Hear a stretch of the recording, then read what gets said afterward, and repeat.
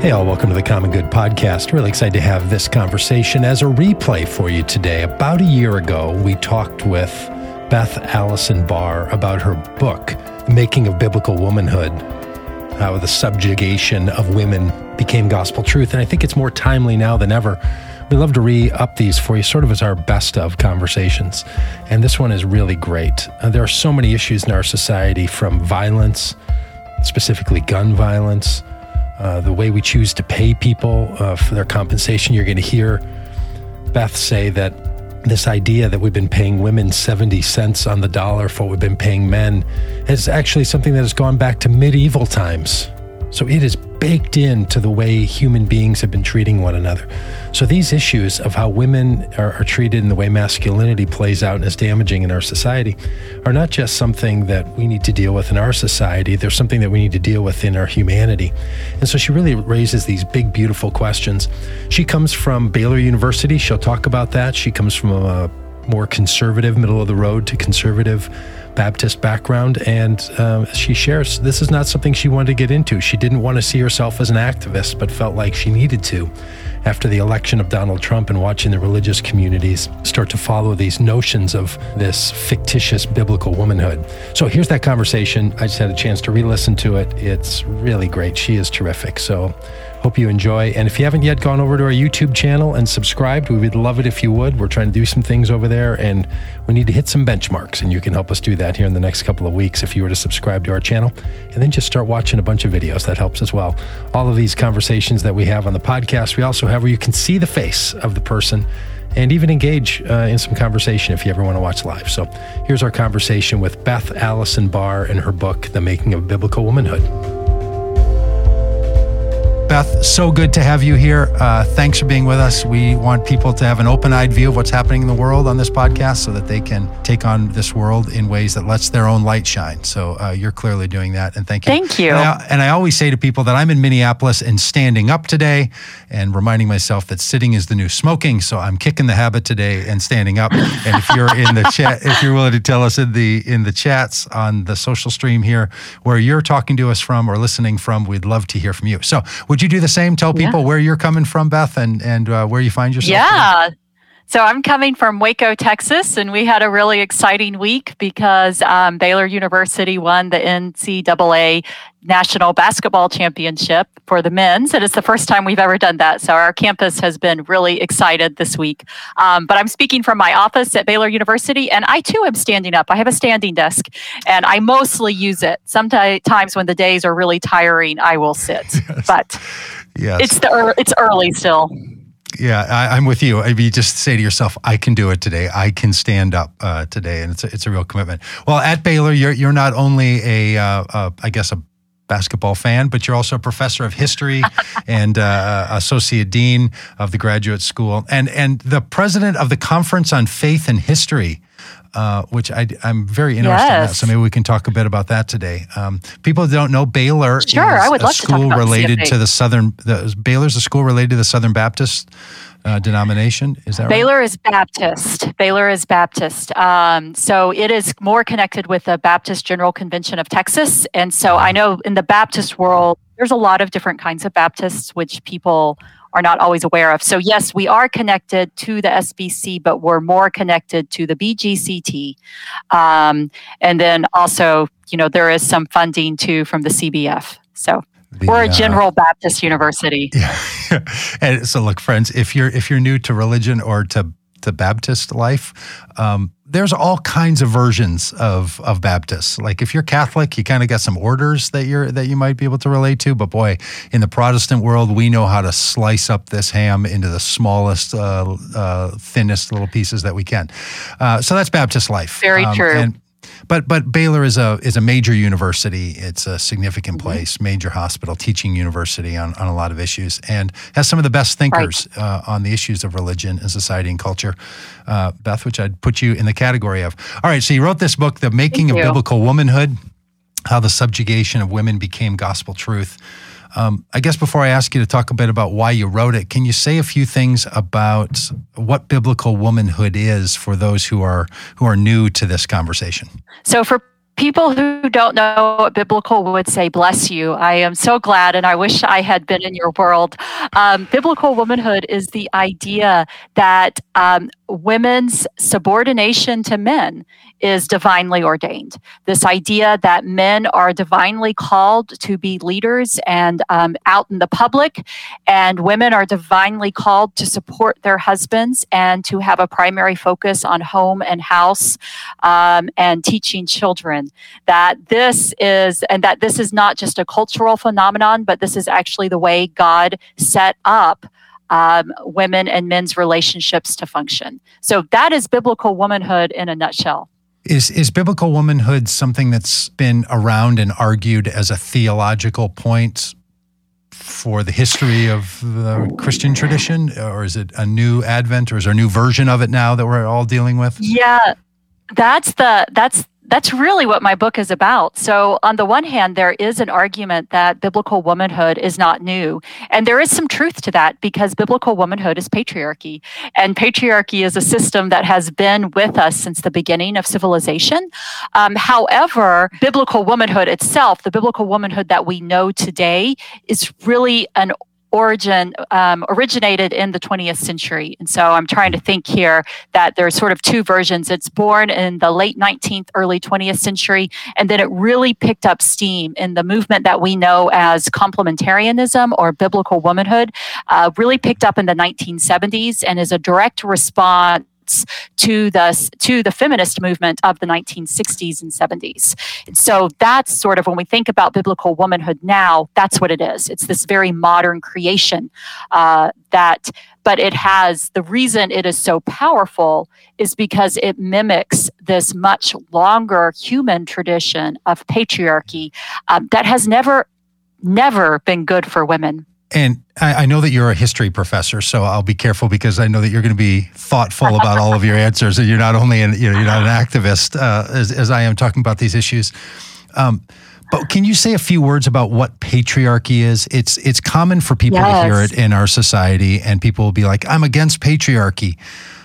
And I think it's one of those terms that people have a general sense, but no one uses it like in conversation. It's not a typical conversation. So what is patriarchy in the technical sense, and then also in the practical sense, of which this biblical womanhood is some Christian theological justification for? Right. No, that's a very good question. And it's the reason that in the Making a Biblical Womanhood, I start off with tackling what is patriarchy. And patriarchy is not only a term that people mostly don't use, it is also a term that is intentionally not used by many Christians.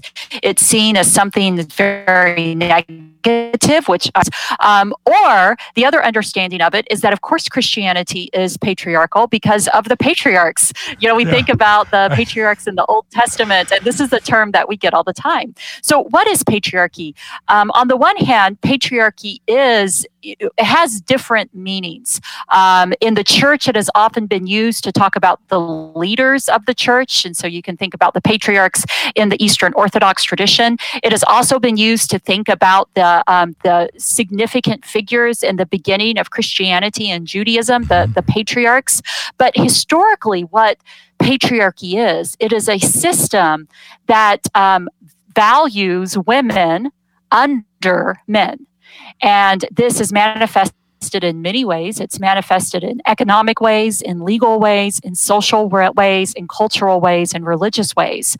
So, for example, a really good way to talk about patriarchy is the wage gap between women and men. And one of the things that most people don't realize today is that this wage gap is a historical continuity.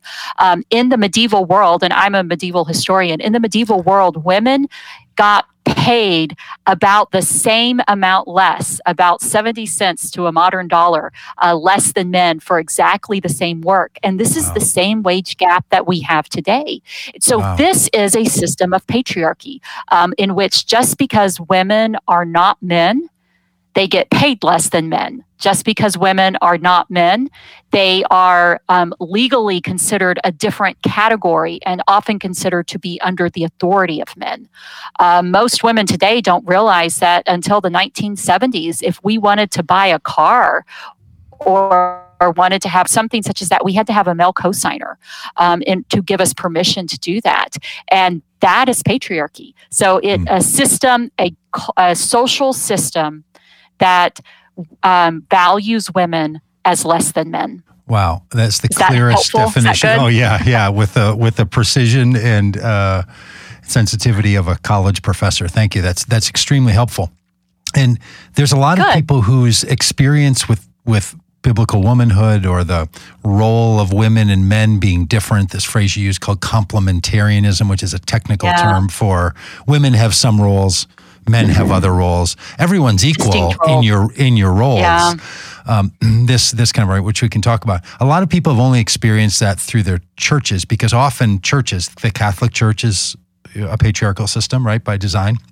A lot of evangelical and conservative churches, and other religions too. Religion does this. I was in a temple in Thailand, a Buddhist temple, and only men could step up on the small risen platform, and women had to sit in other places. Yeah. For a lot of us, we only experience it most profoundly in the Christian tradition. But it's really not only there. It's a larger societal struggle.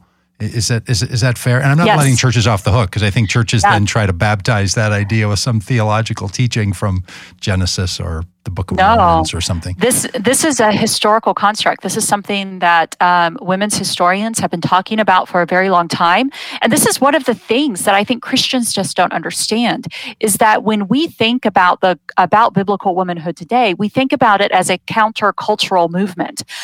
We think that, of course, the world doesn't value the Christian family structure in which wives submit graciously to their husbands and the husbands lead spiritually, as these shepherd figures, and that this is something that should be against the culture and that the culture should not respond well to. But what we don't realize is that it's not countercultural. This is the way women are always treated. You can call it different things. You can make it sound prettier, saying separate but equal is a way that we've often tried to dress up inequality. We tried to do it in the civil rights movement, and we try to do it with patriarchy in the Christian world. We call it complementarianism, and we call it distinct gender roles that are still spiritually equal. But it all boils down historically to one thing, and that is that men, simply because the way they are born, because of their bodies, that they have the right to have authority and actually have the better leadership capabilities than women do, simply because of women's bodies. And this is not biblical, which is the main argument of my book.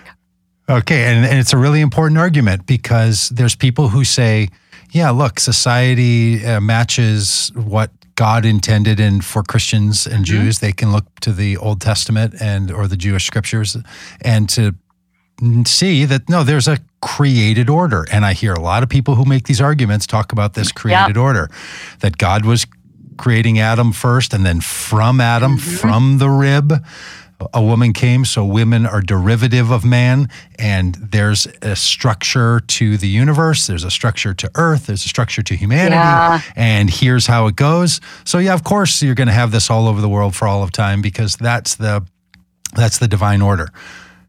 So is that what the Bible says? Let's start there. Even if you get before the Apostle Paul or Jesus or anything, is this how someone should understand their history of humanity from the Bible's context and textual argument? We love the law and order argument. And historically speaking, this is a new argument. This is not, in fact, if we look back, like, for example, I'm a medieval historian. And one of the things that the medieval church emphasized, now, the medieval world is a bastion of patriarchy, just like the modern world is a bastion of patriarchy. So it was also not a good place for women. But at the same time, the reasons that they argued for patriarchy were different. different than what they argue for today, which tells us something really significant. And in the medieval world, the problem was women's bodies, that they had this Aristotelian idea. They were bold-faced about it. The problem was women's bodies, that women were corrupt men. Their bodies made them less intelligent. Their bodies made them less capable of understanding leadership, and made them weaker than men. And so therefore women couldn't lead. However, there was a caveat in the medieval world that if women could forsake their bodies, and if women acted more like men, then they could take on the responsibilities of men. And so this is why, and this was theologically sort of this understanding. One of the sermons collections that I deal with from the 15th century, it says, women and God be men. And so women who can, that spiritually women have the capability of escaping their bodies, and which they saw as a consequence of the fall, that women are corrupt as a consequence of the fall. And in fact, whereas we argue today, complementarianism has made this eternal argument that women are always under the authority of men, and that women were created to be under the authority of men. And in the medieval world, we actually do not see this. In fact, some medieval theologians, they said, Paul's dictates about women only apply to wives, because wives legally are under the authority of their husbands. And so this is what Scripture, so if they're in that place, then they should be subordinate. But if women aren't married, it doesn't apply to them. And so this is so this shows us that in Christian history, while women, there have always been levels of patriarchy, they aren't always the same. And they are applied differently. And so it really is this modern understanding that women are always supposed to be under the authority of men, are always created with these distinct roles that push women out of leadership. This is a new thing. And if you actually look at it, trace it theologically, what you will find is that this order of creation bit, that started being argued with a vengeance after, really when we get to the 19th and the 20th century is when we started getting all interested in this created order. And we started using our interpretations of Paul and reading those back into the Genesis story. The medieval world didn't see it that way. In fact, the sins, and I'm thinking of sermons that I also could quote from this, that one of the arguments that they made is they said, look, yes, Eve sinned, but God redeemed Eve through putting Jesus in Mary's body. And so, this idea that women, yes, they did sin, but this did not condemn women for all time. And that God actually intentionally used a woman to bring Jesus into this world. And one of the sermons says, so you don't treat women as essentially less than men because God doesn't treat women that way. And it's this really powerful sort of statement, and I think we've forgotten that. So the way Christians have understood patriarchy changes because it's not built on the Bible, it's built on how we bring our culture to the Bible. Again, very helpful. And for those who aren't keeping up on their historical terms, what period of time do you consider the medieval period? Like when you say window, what years is that? So the ancient world really goes, if we think about it, it goes up to around 500. That's really sort of a loose time. The medieval world is considered to be 500 to about 1500. Think about the Reformation. And then the Reformation era is, of course, the 16th into the early 17th century. And then the latter half of the 17th century up to now is modern, early modern, and modern. So if that's helpful. And it is helpful. My book covers all of this. You should pick it up. Yeah, you should go ahead and pick up your copy of The Making of Biblical Womanhood, How the Subjugation of Women Became Gospel Truth. You should pick that up. I think it's helpful because what a lot of people don't know is how much of our modern day Western civilization and Christianity is really rooted in this period of time from 500 to 1500.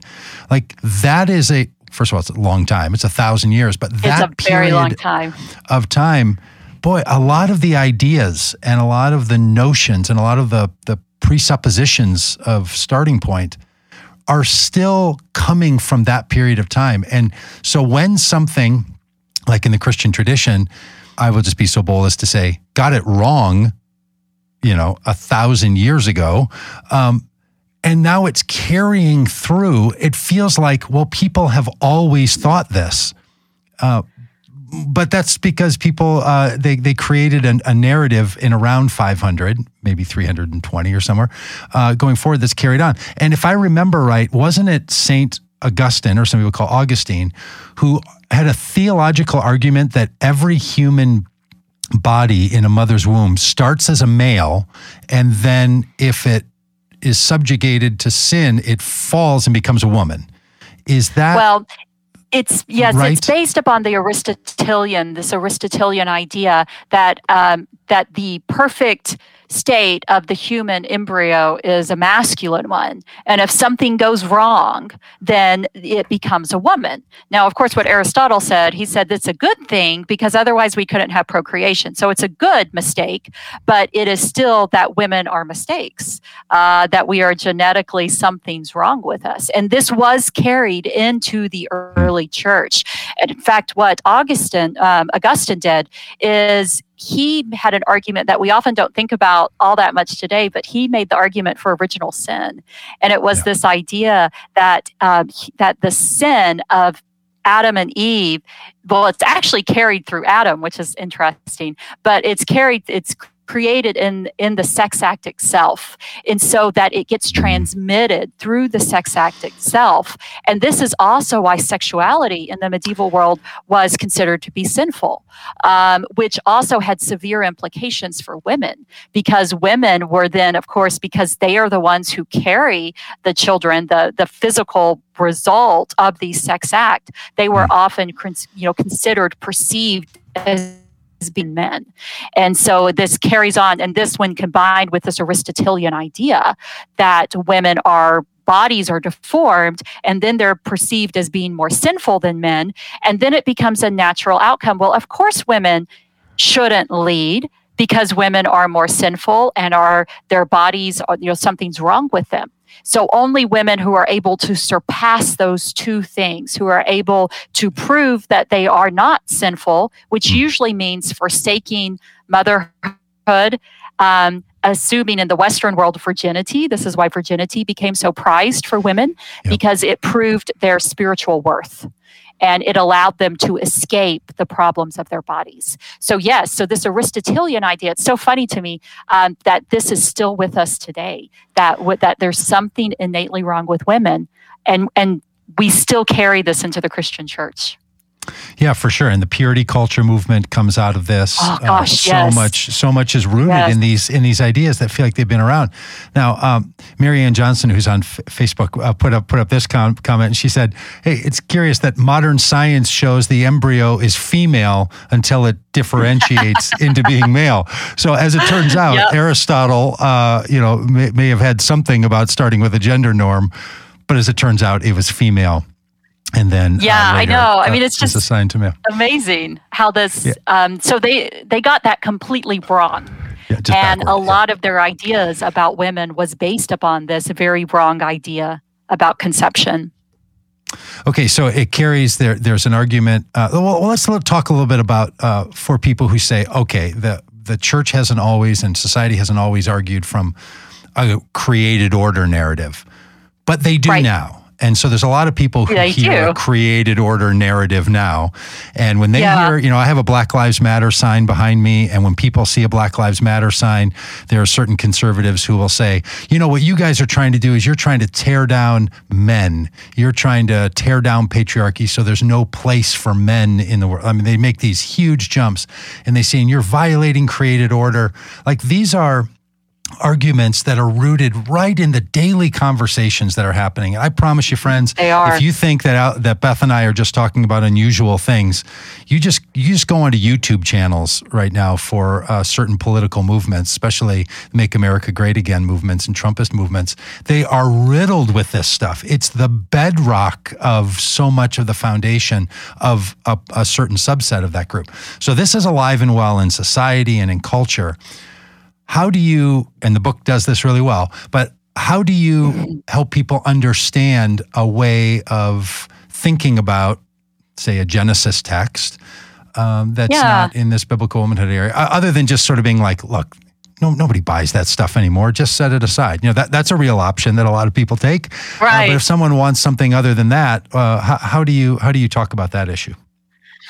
So, I'm a teacher, I'm in the classroom. And so I have students all the time who come with ideas. And one of the things I often do is I just ask them, why? Why do we assume that that because Adam is created first, why does that assume superiority over Eve? Why do we think that? Is there any other pattern where that happens? And, we think about it. We're like, oh, well, maybe inheritance patterns. Yes, but inheritance patterns where firstborn men are considered above the rest of the children, we know historically where that came from. That came from the Vikings. It's called primogeniture. And it was to deal with their land problems that they had. And that was one of the reasons why they started going around and terrorizing everybody. It was these younger landless sons who no longer were part of the inheritance. And they carried primogeniture into the Western European world. And that brought it over to the U.S., this inheritance order. So this is not actually, this is something, and while we do see inheritance in the Bible, we do see places of it. We also see a lot of places where inheritance is kind of thrown out the window by the Bible. Take about Jacob and Esau. We see inheritance, firstborn. That is considered, that doesn't show worth. In fact, the whole thing that we have where God talks about, Jacob and Esau, that God looks at the heart, at the inner person, that this order of birth doesn't have anything to do with it. So God fights against hierarchy. We look in the Old Testament, it's the Israelites who are always claiming to have a king. They say, we want to have somebody in charge. We want to have somebody over us. We want to have a royal lineage. And God's like, you don't need a king. You have me. And he finally lets them have one, not because that type of hierarchy is best, but because that's what they want. And so, the Bible is a resistance narrative to what humans think is the best way that society should be structured. And God is always pushing back. He's always providing a way. It's the weak in the Bible that are made strong. I mean, think about Rahab. Nice. Here we have this prostitute who then ends up in the lineage of Jesus. This is certainly bringing somebody who was not of any value to the world, who certainly was on the bottom of the created order, and God lifts her up. The same thing with Mary. The same thing with the apostles, the male apostles. God lifts up the weak, and everything. It's countercultural. And so it's funny. The cultural thing to do is to say that the people who are born, in the highest classes and who are born in the right social groups and who carry the power, those are the people who should be in charge. And God says no, because I look at the heart. It's funny to me that Christians try to argue this created order thing when that's not what we see God do. We try to read hierarchy even into the Trinity, which humans have been doing for a long time. I talk about this in my book. It's an old heresy called Arianism, just redone over and over again, and it has been always condemned as heretical because there is no hierarchy in the Trinity. And so I think hierarchy is something that humans try to impose because it's how we try to make sense of our world. But it is not something. It's not something that's important to God. And so I think, that's where I would start. And in fact, if you think, it's sort of funny too, because if you think about the created order in Genesis, it sort of builds up to the highest creation point. Yeah. And if you follow that logic, Eve is the final creation. And so, if you follow that logic, then genius. It should be the opposite. Right, like day one was less order and day two is more order and all the way up to finally Eve. Finally got it right. It doesn't stop with Adam. It doesn't stop with Adam. It continues on to Eve. And so, that is funny to me because I'm just like, that makes no sense. And I'm not arguing that women should be the ones in charge. It's just pointing out the illogic of this created order schema. All right. So you're taking on and do it in such deft terms that the idea of biblical womanhood well, it's not biblical. And we could get into New Testament passages and how that's not what Paul was talking about. The Gospel of John says that there's another kingdom not born of a husband's decision or of human will. Right? So not built of patriarchy, but built of all who are born of God, right? So, okay, we can, we will stipulate for this purpose, and for people that are new to this conversation, they should pick up the book, The Making of Biblical Womanhood, right? Okay, it's not biblical, but it's around. So, how do we deal with it? Because it seems as if it is a wrong notion that women are weak and that therefore they should be under the authority of men or not do male things. I think of Tucker Carlson, this person who's got a little TV show on Fox News, and Tucker Carlson was making a big to-do the other day about uniforms that are designed for women in the military when they're pregnant, and basically saying, pregnant women cannot defend this country. We need it to be men. And this strange sort of masculinity narrative for our protection, and that women should nurture, but men will protect. And first you have to be safe before you can be nurtured, kind of notion. So men are first in our society. That thing, it is all over the place. It's funny to me too. Yeah, go ahead. Well, no, I was just thinking about the pregnancy thing because, any woman that's actually been pregnant and given birth, physically arduous things to endure. And it's funny to me that is a sign of female weakness. I mean, I just think about it historically, medieval women who would give birth and then they put those babies on their backs and they go back out to work, and I'm just thinking, and it's this, to argue that makes women weak is historically and medically wrong.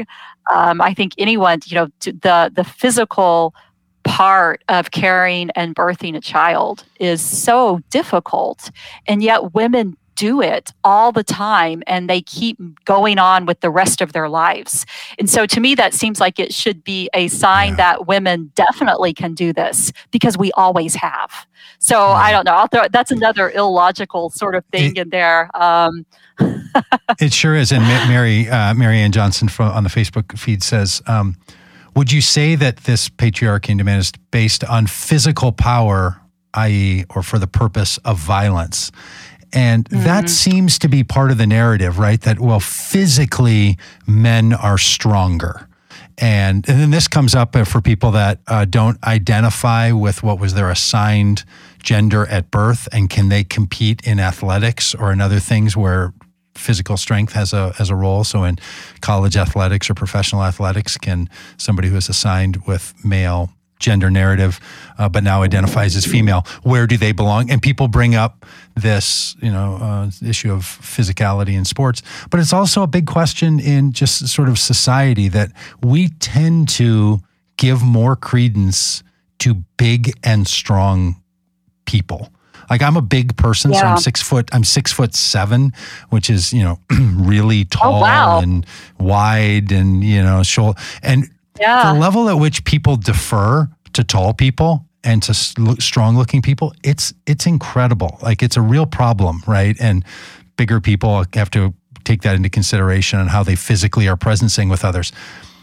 But there's something in us, right? That, like, our society, our teachings, our faith needs to help us to right-size our fears and not attribute it to more men. You even see this in the Derek Chauvin trial and his killing of George Floyd. His argument was, well, he was a bigger man than me, therefore I'm going to use more violence. Yeah, like violence and power and authority is being attributed to all kinds of physical situations. Is that part of what we should recognize when we're dealing with this issue of womanhood, that we need a better way to think about one another than I think strength? what we need to think about is, and of course I hesitate to get involved. I'm a medieval historian, so I'm not that kind of doctor, into talking about physical. But I do think that clearly what we see and what we have seen historically. Okay, so let me talk about what I do know. There's a couple of things here. First of all, I was talking about the Vikings earlier, and I don't know if y'all follow. Of course, I love to follow archaeological news and all sorts of fun things. But who doesn't? Who doesn't follow their archaeological news feeds? I know, it's great. Yeah. There were some burials that we've known about for a while, and they thought that they were male Vikings because of the way that they were buried, and but they finally did analysis on them, and they're actually women. And they were buried as warriors, as these warrior, folk. And so the thing is that I think we don't realize that women, while maybe most women don't fight, a lot of women do fight. Men and women come in different shapes and sizes and physical differences, just like, they always have. And so it seems to me that we have to realize that there is more breadth in what we think about women and men themselves than we often give, credit for. So I think that's one thing. And of course, you can go look up the Viking burials. It's a lot of fun. That's a good thing to, if you're on Twitter, that's a good social media feed to follow, because it's a lot more palatable than a lot of things that are out there. So I do think that what we're talking about here is about power. And I do think that as humans, you're right, we tend to go towards the biggest and strongest. I mean, again, we can go back to the Old Testament. The Israelites wanted Saul as their king because he was big and strong and powerful. But who ended up to be the better king was David, who was small and the smallest of the brothers. And he was the one, that his father was like, wait, surely you don't want this one, because this is the youngest and the smallest. And that was who God said was a man after his own heart. So the way we look at things is different than the way God looks at things.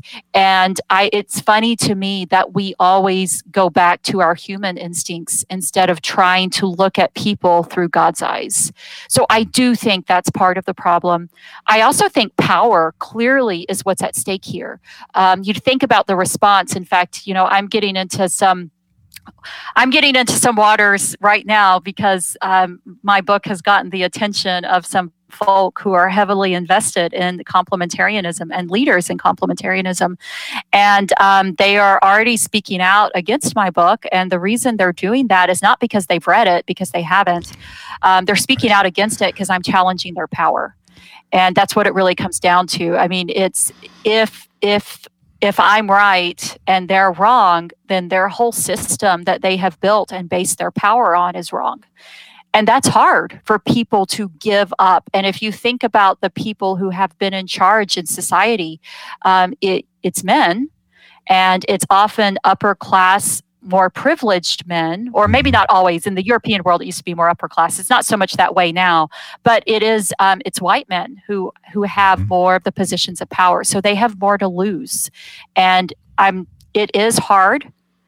But at the same time, God always calls us to hard things, and he calls us to justice, to treating people. We are one in Christ in Galatians. So there we are. I rambled a little bit there. No, I'm glad that you did, because these issues they're tied together with so many other issues, right? So it can feel like a person is rambling, but what we're doing is we're realizing that there's all of these other issues tangled up in this garden, right? We've got this garden that's grown up out of soil of patriarchy, and so many things have grown in it. And then we're trying to figure out one from the other, right? And even knowing, like, is this harmful or is it not? And one of the things that's a pushback against people who want to say, I'm a feminist, or want to say, I want to remove patriarchy from our society and not make it the acceptable narrative any longer, is that they're trying to get rid of gender, right? And then you attach that to the idea that some people are not comfortable with their gender. And I have a number of friends that are transgender, and I'll tell you, they're not trying to get rid of gender. My transgender friends, they're actually trying to be more integrated with their sense of their gender. But this is a big pushback, right? That people say, "Oh, you just want some world where nothing makes any sense, and bathrooms. For some reason, people are obsessed about bathrooms. So I'm sure that your Twitter feed is full of people saying stuff like, boy, if you read this book, you're going to end up, having to use unisex bathrooms, which frankly, who cares? I don't know. That's a whole other conversation. That's a whole modern thing too. I'm a medieval historian, and the fact that we even have bathrooms is a modern luxury. And that there's, we just, history helps us put things in perspective. And, and other parts of the world also don't have the luxury of having separate bathrooms. I mean, this is a first world problem, as one of my missionary friends always says, the first world problem. So I think, but at the same time, I have many students who bring this to me who will say, but, if complementarianism, if you don't value complementarianism, if you don't value biblical womanhood, then you don't value what makes me a woman. And I'm like, why do you think that? Why do you think that? And the fact is that what I would argue is that God allows and shows this in the Bible. He overturns sort of assumptions about gender and what women and men are able to do. He puts women doing men's things. He puts men doing things that would often be associated more, with women. I love how one of my favorite New Testament scholars is Beverly Gaventa, and she picks up on a medieval theme where Paul actually talks about Jesus as mother and takes on maternal characteristics more than he talks about being masculine. He talks about being, he puts Christianity in maternal more so than in masculine terms. And this is the medieval world did this too. We have this whole thread in medieval monastic theology about Jesus as mother, and Jesus, as being as feeding us with his breast milk, these maternal things. And so it just shows us that we really are, I guess, just fixated on trying to make differences between us. And it seems to me that one of the things that God, what he did, if you look at the Genesis creator order, he created human first. That's what Adam is. Adam's human. And then he divided us into male and female.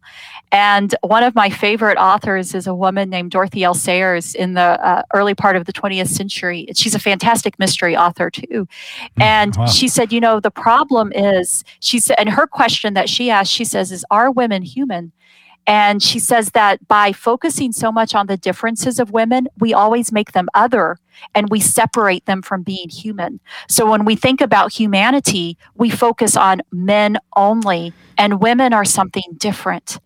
And what if instead we focused on the fact that women and men are human? Instead of focusing on difference first, what if we focused on sameness first and then let people express their differences and be, I'm a mother, I'm a wife, I'm a woman. I'm fully comfortable with being a woman. So I don't really understand. I'm also a feminist, and I don't see any problem with having those two things together. All right. I know you've said a few times that you're more familiar or comfortable speaking of the medieval moments than the 2021 moment. But let me drag you up to now again, if it's okay. Sure, I'll do it. I'll answer as I can. Where do you think how are we doing and where are we going? Because it is, I'll say, as a 54-year-old man, to feel like this conversation is still necessary. Your excellent book is needed now as much as ever. After the women's movements of the history of this country, that we're still having this conversation, how women can function, that decades after I Am Woman, Hear Me Roar was a famous song. We're still in this time. And in some ways it feels like it's getting worse, that men who in political and entertainment world can treat women the way that Donald Trump does and Matt Gaetz does and Cuomo does and all these people do. You just think to yourself, either we're not getting any better or it's getting worse. And as a hope-filled, positive, future optimist, that really strikes at my core. How are we doing? Yeah. And you're working with college students at a Baptist-related university, Baylor University. I'm not one who trusts that that the next generation is just going to solve all of our problems. I think we all have to solve all of our problems all the time because that's right. I know who the hippie generation was, and they're the current baby boomers. So it's not you can't trust the next generation. But how are we doing? Do you think there's a way forward here? And is this just a perpetual conversation that's been going on since Aristotle, and we just have to learn how to respond to it every day? Or is this something that in some level we can solve or kind of get beyond? Yeah, no. So I am too a hopeful person. I, however, also admit that this is a tiring conversation to have because we keep having it. Women, one of the things that you will see if you start actually reading women's voices from the past, like Christine de Pizan, who is another medieval woman.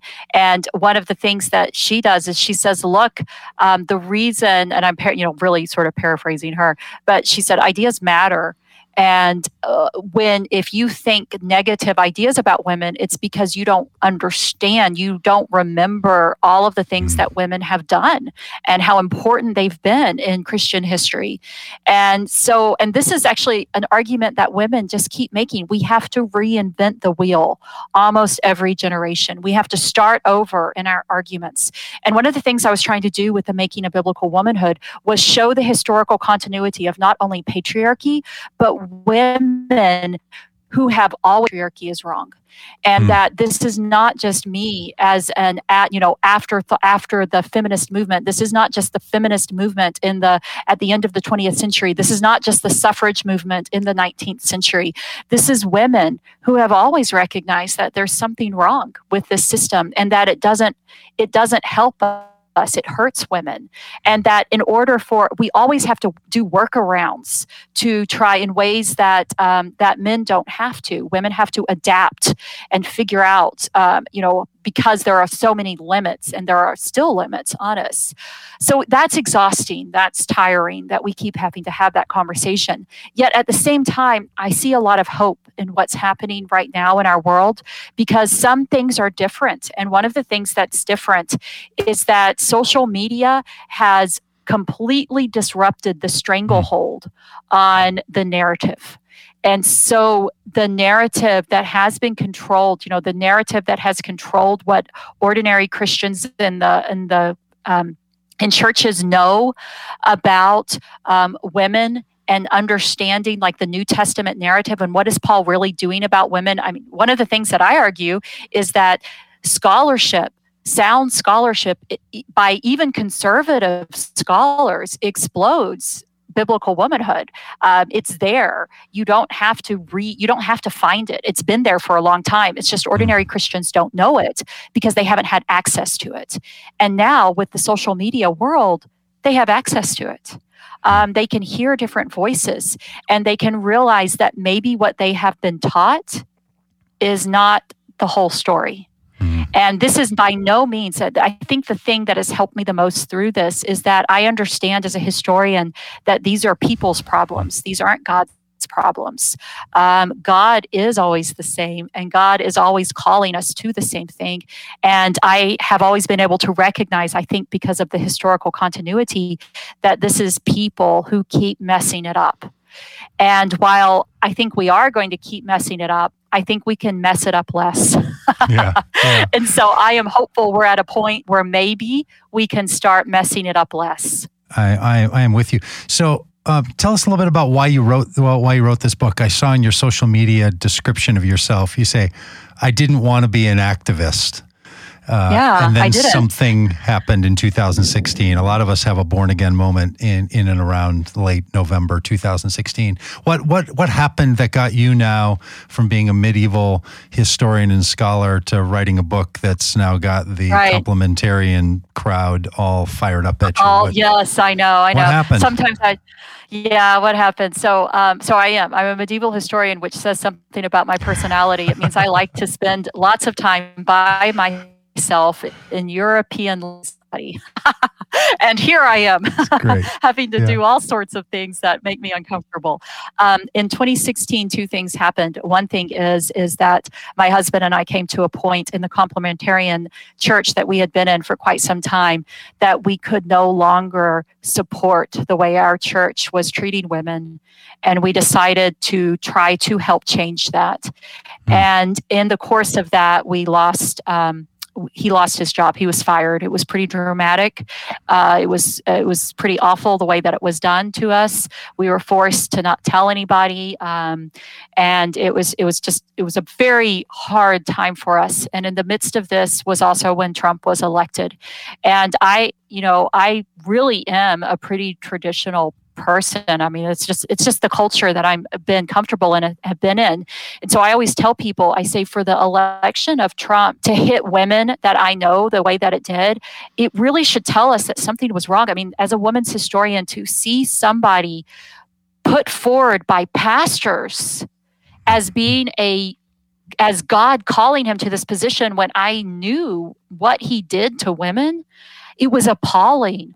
And to have that happen at the same time that I had, and what I saw was a lot of complementarian voices supporting Donald Trump at a time when my husband and I had just been traumatized by what happened to us in our church.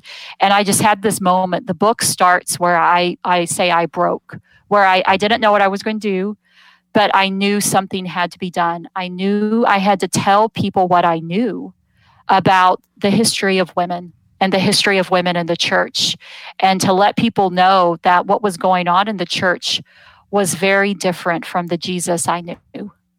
And so that's why I wrote the book. Well, I am so glad that you did. And somebody that commented here is Ani Zonneveld, who I hope you know, and all of you know, she was a guest here a couple weeks ago. She runs an organization called Muslims for Progressive Values. And so she's been speaking in the Muslim context in similar spaces that you're speaking now. And there's so many crossovers, right? There's so many places that we see those similarities. Yeah, the power of all this. Yeah. And patriarchy human. Yeah, and we're all trying to find our ways and places to talk about this, right? And to raise these issues. I think it's really powerful to hear women talking about this and to be professors and writing books and being biblical scholars, because that tends to prove the point that this complementarian view and that if the idea that there's two genders that have different roles, if it was that women had the roles that involved power and acceptance and authority, well, that would be one thing. That's just never how the complementarian bend goes, right? It always goes that women are less. So I think it's very powerful that women are speaking and doing all the things publicly that have been always going on privately. I also feel like it's important for men to speak up to other men and to say, knock this stuff off, and this isn't the way to do it. Do you have a sense about that? Like I'm not saying you're a feminist, but sometimes the feminist movements of the early 1970s wanted more men to be voicing, and some people wanted it to be less. And so that's been a tug and a pull. Do you have a sense about how this should go forward and what the role of particular genders and roles should be? Yeah, people who have positions of power and privilege are always voices that are able to help in areas of oppression. And so simply because they have more ability to do that, and often, whether right or wrong, they have larger platforms. And so I think we should use our platforms for good. And so I do think, and I don't know if it's a gender thing. As I said, I think it's a right thing. I think we speak out for people who can't speak for themselves.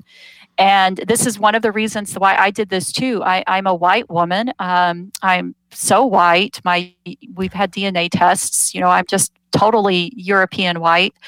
And I have been more in a privileged position. And it seems to me that's part of also why I spoke out. I was like, this isn't just about me. This is about it's about other women who are being even more hurt than I was, and they can't speak for themselves. And so I think if you have the ability to speak for people who can't speak for themselves, you should. So that's why a medieval historian who does not like being in the public stood up, because I think it's the right thing to do. Well, I will say it's very medieval of you too, because those women were serious badasses in the medieval period. So the book is the making of biblical womanhood, or the baking of mythical womanhood, whatever I was going to call it. However you want to say it. Subjugation of women became gospel truth. It's not gospel truth. I wish that it wasn't. And Beth Allison Barr, thank you so much for this book. Thanks for being on this podcast. People are going to want to be in touch with you. I can see it already. They're all over the social stream here. What's the best way for them to do that? To sneak up to you when you're in a study carrel somewhere deep in European medieval history, or what's the best way to connect with you? Yeah, I'm on social media. I'm Beth Allison Barr. You can find me most places. I will warn you that I may step off social media for a little while when this book comes out, because I'm afraid it's going to get really bad for a while. But I'll be back, and I am pretty active on social media, so you can find me. I also write on Patheos, on the Anxious Bench. I have a post actually coming up next week that I need to finish, so you can follow my writing still there on the Anxious Bench on Patheos. So. Well, and I'm realizing that I have a pre-publication copy here. When does the book come out, and when can the people get it? Yeah, it comes out April 20th. So, and I will say that not just it's been amazing how much it has already been pre-ordered. It's already gone to a second printing. So anyway, so you might want to pre-order, because I'm kind of worried what's going to happen. You might want to get it early. That would be a week from Tuesday, friends, is the 20th. Yeah. And I don't know that by looking at a calendar. It's just that books come out on Tuesday. So a little hint for you, a little freebie. All books that are published by publishers come out on Tuesdays. That's the agreed upon day. I didn't even know that. That's where they count. That's how they count like sales by the week, which is how books are ranked. So there has to be a definitive day. Movies come out officially on Fridays.